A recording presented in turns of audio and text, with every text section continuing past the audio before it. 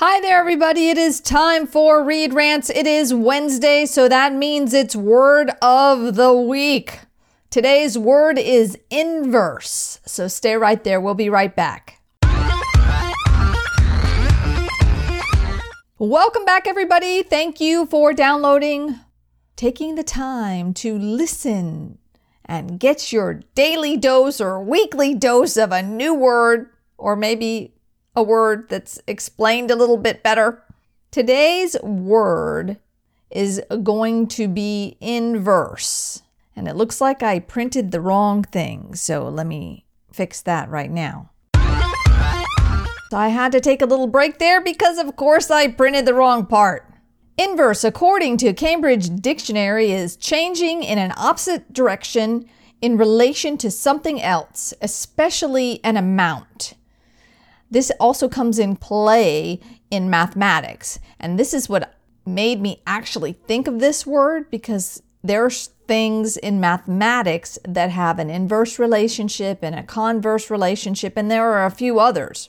So I wanted to go over what an inverse relationship is, more so than just the word inverse. Oxford English Dictionary defines it as opposite or contrary in position, direction, order, or effect. In mathematics, a reciprocal quantity, mathematical expression, geometric figure, etc., which is the result of an inversion. There was even etymology on this word, but not so much, I think, in the mathematical realm.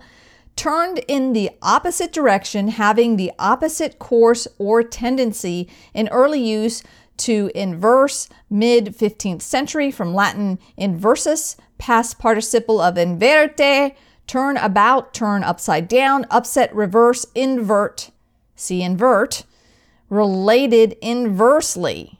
So that's the etymology of that word. When we talk about things having an inverse relationship, especially in clinical studies, and the reason why this came up for me is I was doing some research on tinnitus or tinnitus, however you want to say it. A lot of people think that caffeine increases the instance of tinnitus. And one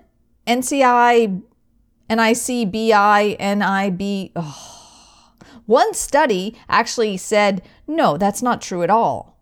There's an inverse relationship with caffeine and tinnitus. What an inverse relationship is when part of something goes up, the other part goes down. Think of it like a scale. If you put weight on one side of the scale, the other side is going to go up. If you put the weight on the other side of the scale, the first side is going to go up. So what an inverse relationship is if you do more of one thing, the other thing will go down. Another good example might be is if you exercise more, your weight will go down, typically, if you don't match the eating and the caloric intake to the calorie burn. So when you have an inverse relationship, when something goes up, the other thing goes down. A little side note I wanted to say here too, because I looked up the study that was talking about how increased caffeine actually decreases the instance of tinnitus. I think this was another fine example of people taking a clinical study and contorting it into something else, because I didn't read the whole clinical study because I was just working on something else. But it seemed to me, what I inferred from what the clinical study was saying is people who drink coffee have less instance of tinnitus because somehow the caffeine protects the little hairs in your ears. And when you damage the little hairs in your ears, that's when you get tinnitus.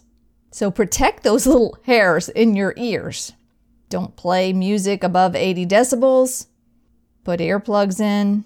When you're using earbuds, don't blare it. I can't tell you the number of times I've seen people or heard people driving down the street and it's like they want to have everybody listen to their music. I'm thinking to myself, oh, you're going to be sorry when you get past 40 or 50. Anyway, that's a little digression, but these are things that are important to consider, especially when you are doing research. Just because somebody cites research and says, oh, yes, this is what they're saying in the clinical study or in the research study or whatever, It doesn't mean that's actually what's being said. A lot of times what people do, and especially advertisers do, is they'll say, well, the study said this instead of that. So inverse means when something goes up, the other part goes down, but not so much more caffeine means less tinnitus. It is possible that it may be a protective factor against your little hairs in your ears getting damaged. Not sure, I'm not saying that, but definitely read the study. And as a matter of fact, I'm going to go ahead and add that link to the links for the definition of inverse and the etymology of that word.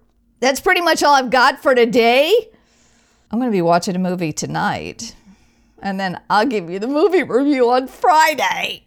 Yay! I have no idea, so it's going to be a surprise for both of us. If you'd like to reach out to me, please feel free to do so. My email address is read@fastmail.com. Follow me on Instagram and Twitter, and my home on the web is readrantz.com, and you can click follow and get blog posts directly delivered to your email box. Thank you for all your comments, feedback, suggestions. I really appreciate any type of feedback that you've got, suggestions for the show. I'd love to hear from you.